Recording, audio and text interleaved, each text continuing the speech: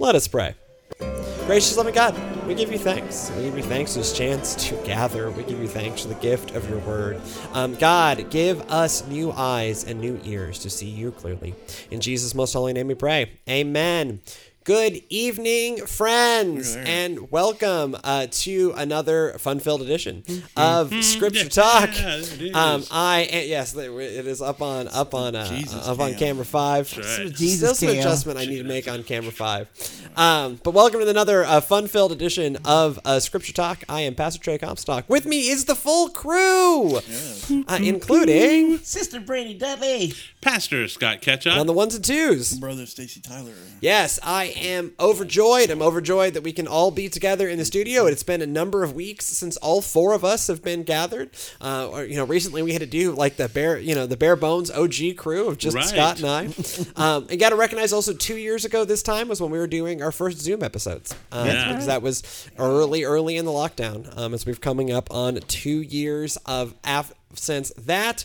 But tonight we've got kind of an all-timer. This is I'll also admit this is one we've covered on this show before. I think fairly early in its run. This is one we've done before. It is in the NRSV labeled "The Parable of the Prodigal and His Brother." It is better known as the Parable of the Prodigal Son. And so I'm going to read it kind of in two sections. It's going to be Luke. It's selections from Luke 15. It's going to be Luke 15 verses 1 through 3. Then I'm going to jump down to 11b through 32, which is kind of the body of the parable. 1 through 3 just kind of gives you, who is Jesus talking to when he tells this story, which matters. And now, all the tax collectors and sinners were coming near to hear him, to listen to him. And the Pharisees and the scribes were grumbling, saying, "This fellow welcomes sinners and eats with them." So he told them this parable. There was a man who had 2 sons. The younger of them said to his father, "Father, give me the share of the property. Give me the share of the property that will belong to me." So he divided his property between them. A few days later, the younger son gathered all that he had and traveled to a distant country. And then he squandered his property in dissolute living. When he had spent everything, a severe famine took place throughout the country, and he began to be in need. So he went and hired himself out to one of the citizens of that country, who sent him to the fields to feed the pigs. He would gladly have filled himself with the pods that the pigs were eating, and no one gave him anything. But when he came to himself, he said, "How many of my father's hired hands have bread enough and to spare? But here I am dying of hunger. I will get up and go to my father, and I will say to him, 'Father, I have sinned against heaven and before you. I am no longer worthy to be called your son. Treat me like one of your hired hands.' So he set off and went to his father. But while he was still far off, his father saw him and was filled with compassion. He ran and put his arms around him and kissed him. Then the son said to him, 'Father, I have sinned against heaven and before you. I am no longer worthy to be called your son.' But the father said to his slaves, 'Quickly, bring out a robe, the best one, and put it on him. Put a ring on his finger and sandals on his feet, and get the fatted calf and kill it, and let us eat and celebrate. For this son of mine was dead and is alive again. He was lost and is found.' They began to celebrate. Now his elder son was in the field. And when he came and approached the house, he heard music and dancing. He called one of the slaves and asked him what was going on. He replied, 'Your brother has come, and your father has killed the fatted calf, because he has gotten him back safe and sound.' Then he became angry and refused to go in. His father came out and began to plead with him. But he answered his father, 'Listen, for all these years I have been working like a slave for you, and I have never disobeyed your command. Yet you have never given me even a young goat so that I might celebrate with my friends. But when this son of yours came back, who has devoured your property with prostitutes, you killed the fatted calf for him.'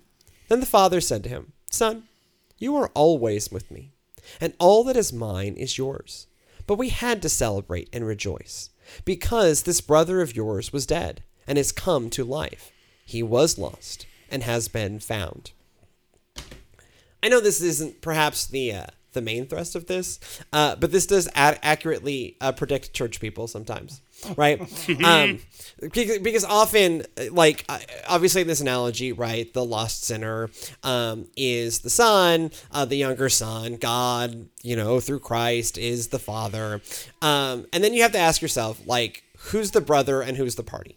Right? Because there are kind of two reactions to someone finding kind of unlikely forgiveness after a life of dissolute living, Wine, Women, and Song, and that is we can be part of the celebration that says, "Oh, I'm so glad you are here. I am so glad you are forgiven. I'm so glad what was lost has now been found. That you have seen the light. You've come back. Hallelujah, praise God." Right? We can be the party, or we can be the brother. That is like,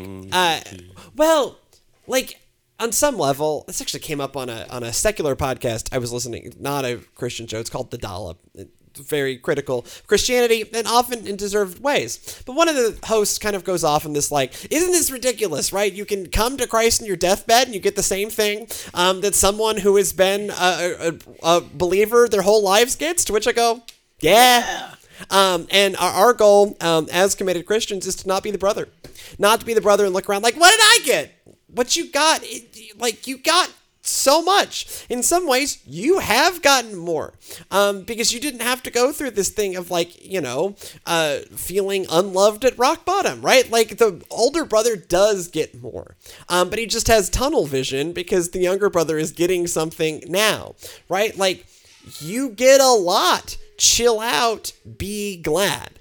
And so, like, we love this scripture because we place ourselves with the younger brother, and we should, right? Like that is a very important reading of this. But I always want to challenge us to realize that, like, if you are the position where you were the younger brother and now you are not, you still have to make the choice if you're going to be the older brother of the party, and I recommend being the party. Yeah, oftentimes when people are looking at that idea that you're talking about of coming in at the last minute, getting the same blessing, what? Well, you're forgetting what we like to point out, the power of salvation isn't just to get out of hell free card. It's about abundant life here and now. It starts here now, and it makes this current life more bearable and gives us strength to go through the stuff that's going on. One of the things I found interesting in this is you see the brother, brings back memories of Adam. When Adam goes, "This woman that you gave me," or like when my kid does something and I come home and the wife says, "Do you know what your son did today? This son of yours. This son of yours." But the father counters it. Yes. Your brother. Yeah, your brother who was lost. This brother lost. of yours, yes. You're connected here too. Yeah. And so it kind of gives this idea of having, like we pointed out, two sons that don't quite understand the love of the father. The first one's assuming he's not going to be accepted back as a son. He's there hanging out, with the pigs. I mean, our society, we have our beloved Peppa and Porky and Wilbur and all that. Delicious.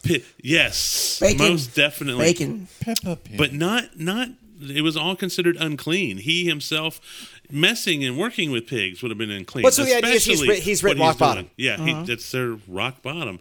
And then, going, "Hey, this slop looks pretty good. Let me go back and at least be a hired hand." He didn't get it. And then the brother who literally now has everything because the first brother already got his inheritance. Right. And it doesn't say that he's all of a sudden going to split the inheritance again. Right, no, it he's just not. Right, like the brother's gotten what he's got. Yeah. And so that's the other part is the older brother has gotten more. Right, because the estate's going to continue to grow, right?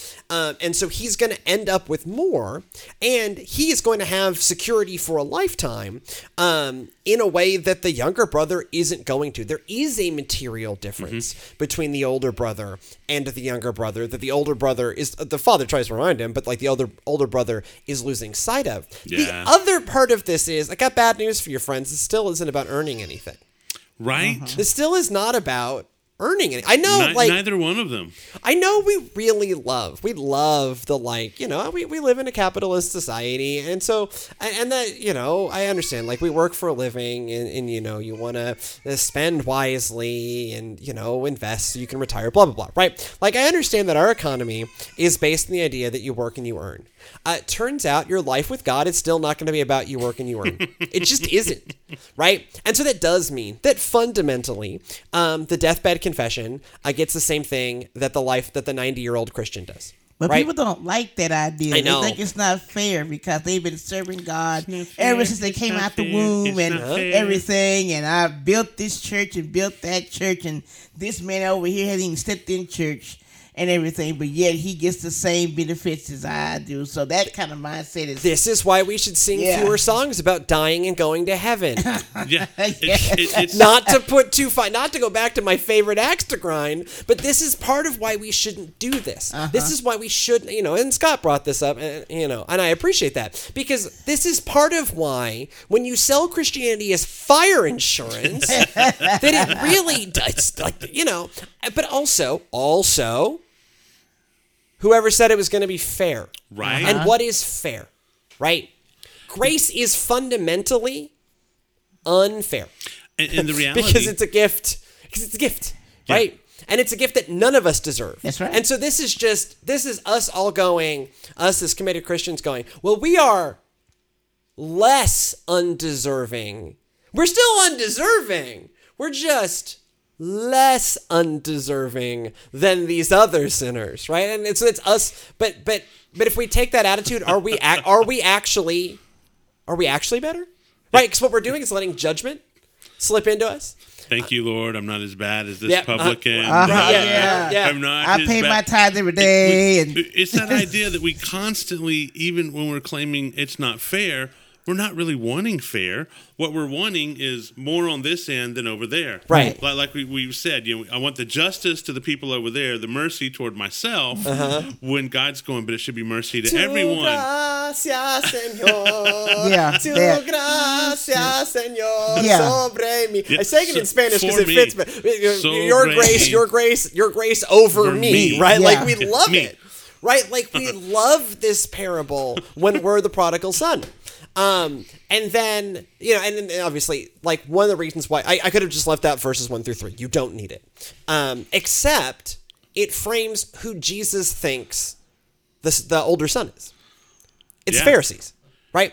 Like, so the Pharisees are grumbling, like, this man eats with sinners. This man eats with sinners. But it's not the well that need the physician, it's the sick. Yes. Of course I eat with sinners. Why do you think I'm here at your house?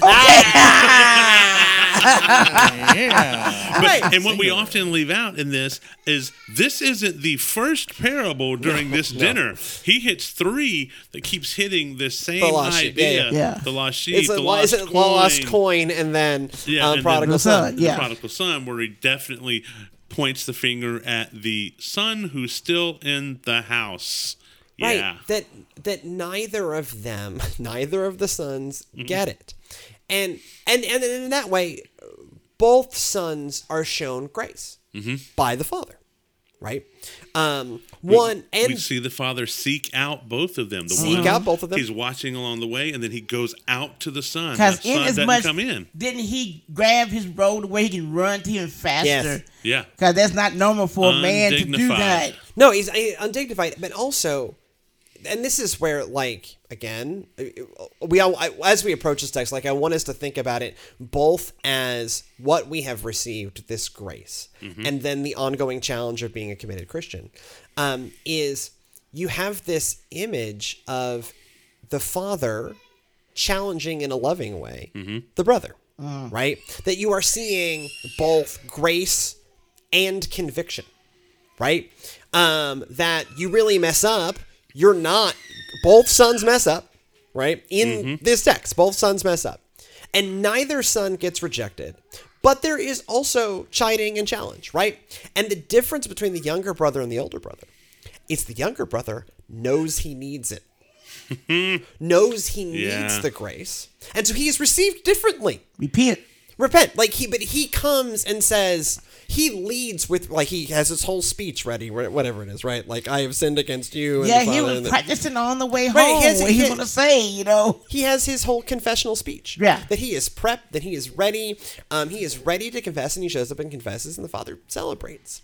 The older brother is self-righteous, and so the older brother is still met with grace. He's not met with rejection. He is still met with the love of the father and a reminder of the father's love, and also conviction. Which I think is one of the key things to remember in here. It's a semantic thing, but it isn't the prodigal son who's receiving all the forgiveness.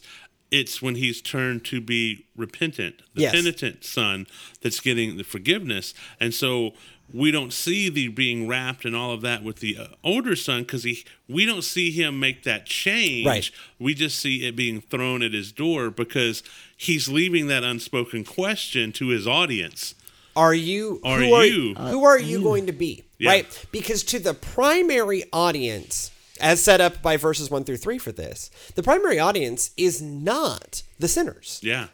The primary audience, this is, in a way, Jesus defending the sinners against the Pharisees. Yeah. And so, this is where, reading it, again, you can leave out 1 through 3, and plenty of people do, but to include 1 through 3 puts it in its original context and then shades why, because you could also just leave the brother off, right? You could end it before the older brother, and then it's just all happy, and it actually ends kind of weird because it is meant to both tell sinner, right? The sinners are there too, right? Jesus is eating with them. That, hey, you're welcome, right? Like what I am doing, this is me explaining the parable of what I'm doing right now. You're the younger brother. Here I am. I'm the father. I'm welcoming you home. You are welcome, right? I celebrate. I am celebrating you. And these other people, to these other people, let us understand that we want everybody to find God, right? Right? This is the thing we want. And our own jealousy is perhaps not a healthy, we talked about giving it a temptation. That was yesterday. Well, I have had a weird 48 hours. That was yesterday. I had jury duty, and now I'm on a jury. I think that's all I can legally say. But I am on a jury now. It's fascinating. Jury duty. But there is this, this jealousy that we feel like, well, they get the same thing we get. Yes and no, right? They certainly get to go to the same place. And they get the same loving God of grace. And it was great when it was you. And so it can be great when it's somebody else. In other words, don't hate the player, hate the game. No, it is actually, it ain't a game. Yeah. Right? They may think it is because, the Pharisees should know better. They're supposed to be the teachers. That's kind of what he's pointing at. Right. Yeah, but you understand, we talk about the Pharisees a lot, so does the Bible. The Pharisees are absolutely convinced that the way to never go into exile again is to be as precise in your obedience as possible. Exactly. Which in and of itself is not a bad idea, right? It's essentially what the Sermon on the Mount says. But the difference between the Pharisees and Jesus is not how seriously they take the law. It's what do they do to people who do not follow the law. Yeah. Where the Pharisees go wrong is not their love of the law. It is how they let their love of the law influence how they treat people who don't follow the law. Yeah. Because what they said is, I ain't going to have anything to do with you because your uncleanliness is catching. And so I'm going to shun you. I'm going to label you a sinner, and I'm going to reject you so that I don't catch your sin. Yeah. And what Jesus says is, nah. I'm going to die for them instead. And I'm going to show how much I love them, and you too. And even though you're going to kill me, forgive them, Father, because they know not what they do. Right? I'm going to greet them with love. I'm still going to challenge them. Right? We're all challenged. Once we get in the door, once we get into the party, we're challenged to grow. But it is saying that you misunderstand. You understand one thing super well. The way God wants you to behave in the world. But what you left out and what the prophets spend a lot of time talking about is how we treat others. Yeah. And they don't get that. They're the brother. They're the older brother. They don't get that. They're the older brother. They don't get that. Yeah. And when we look in our here and now in today's society, we're all in this place. If you're in the church, you've hopefully been at that place where God, like the dad, took his robe off and covered the nastiness with his own righteousness. And if you're, by the way, if you haven't, you're still welcome. Yes. And when you get there, hallelujah. Anyways, no doubt. Continue. And you have that, as Wesley put it, heart was strangely warm. Yes. Moment of, and so that's great, and that's where the rejoicing comes from.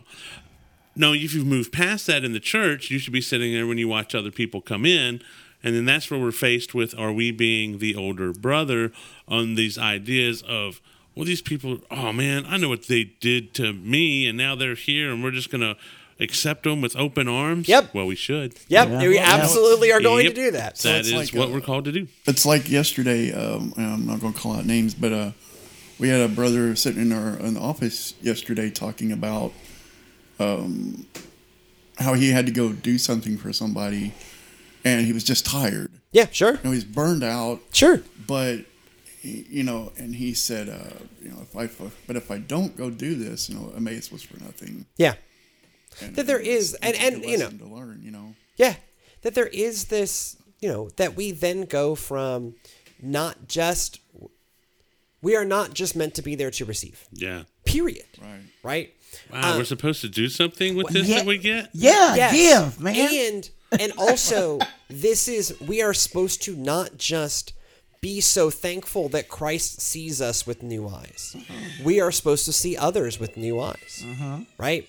And be happy for them that they have this same opportunity that we had, regardless of what point of their journey, their life journey, how much of their time is left, regardless of what they've done. We should be really glad that there isn't a list of sins that are unforgivable, right? We should be really glad of that because you might be terrified what's on that list.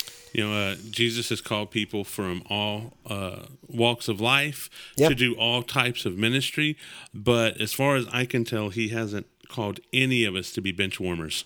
Well, yes, absolutely. Right. And again, like you even see like different callings happening, right? You look at Paul, and Paul has his ministry to the Gentiles. Yeah. You look at Luke, who, seems to be, a hanger on of Paul, but your main thing that you get from Luke is Luke ended up being this great biographer of Jesus and of Paul and of the early church, right? We call these books Luke and Luke 2, Acts of the Apostles. Right? You see Old Theophilus in my former work. Right, yes. In my former work, and you see Peter, who is called to this larger leadership role. You see James, the brother of Jesus, who isn't even one of the original 12, but ends up in leadership. You see Mary, right, who has her own very distinct, both the Marys have their own very distinct place, right? But all of them are to take action. Yeah. Right? And all of us are meant to be in this welcoming process. And that's probably about as good a place as any to bring this show in for a landing this evening. Yes, there's a lot going on right now, friends. There's a lot in this. There's a lot in this one, right? Like, we could do a really traditional read of this that is just like, isn't it so glad that we're the younger son? And it is. Like, I don't want to I'm not rejecting that reading. It is the bulk of the text. There's just more to it. There's a lot more to it because like 1/3 of this text is the older brother. But wait, there's right? Like more. if you look at it structured on the page, 1/3 of this text is the older brother and looping the Pharisees in. I was just saying, when you look at that context of looping them in, it almost means like he was setting this story up to draw you in and then hit his main point, which wasn't aimed about the forgiveness of sinners as much as are you going to be a part of the forgiveness of sinners? Exactly. Right? There is. The sinners are at the table. So is the welcome home stuff is there, right? And I don't want to, but I also want us to challenge. I always want to challenge us past the surface normal reading of, because there's a lot, especially to a parable this deep, there's a lot more to it when you give it its full context. Anyways, if you have feedback for this show, you can leave a comment here on Facebook, over on our YouTube channel, on our website, PalestineGrace.com/videos. You can email us, gracechurchpalestine@gmail.com. You need an audio-only version of this show. Just search Scripture Talk by Grace Church in your podcatcher of choice. And we will indeed be back with a little bit of luck, next Monday at 6 p.m. But in the meantime, go in peace to love and serve the Lord. Fear not. Stay well. God is with us.